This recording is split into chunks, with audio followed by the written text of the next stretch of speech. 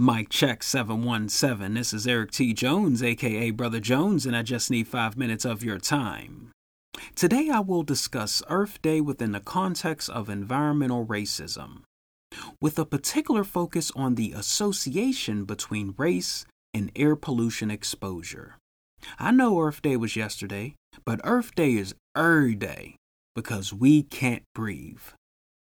Before I get into the association between race and air pollution exposure, I'm going to give some background information on Earth Day.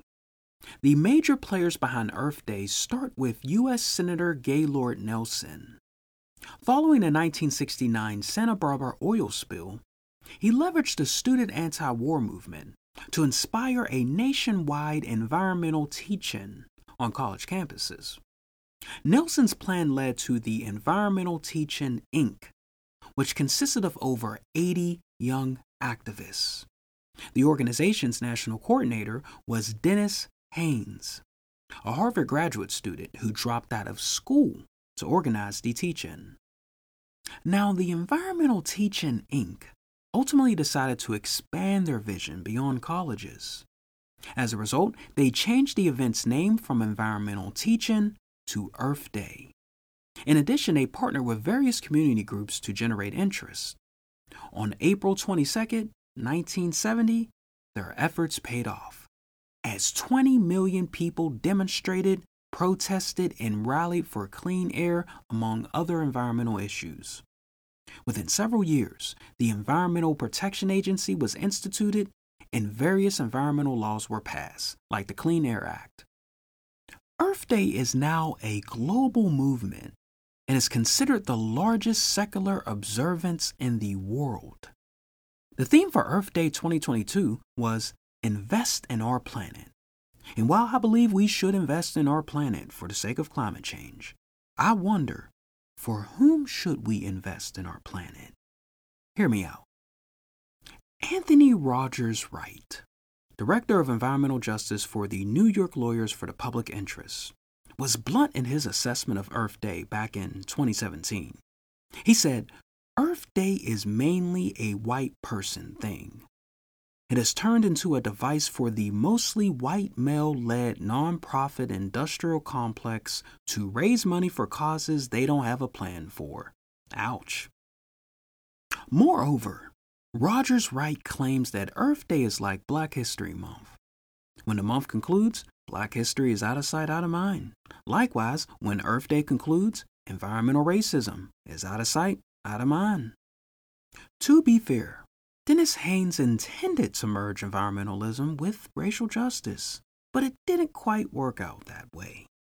Founder of the Intersectional Environmentalist Platform, Leah Thomas highlights environmentalism's lukewarm orientation toward racial justice. She said, if you want to save the planet, you should want to save its people. The failure to prioritize racism in the environmentalist movement is the reason why the Hip Hop Caucus organized the We Shall Breathe National Earth Day Summit last year. Like Thomas, they argue that hurting people hurts the planet. If the people are taken care of, the planet will be taken care of. The caucus also underscores what should be obvious. They proclaim that historically marginalized populations have a right to breathe free from pollution.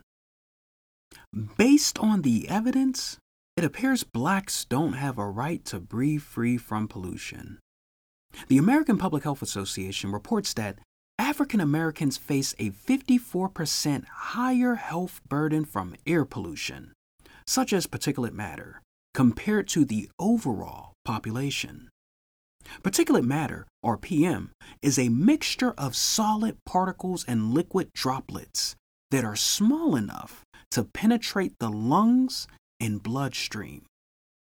For example, research links PM to respiratory disease, cardiovascular disease, Parkinson's disease, Alzheimer's disease, all types of diseases.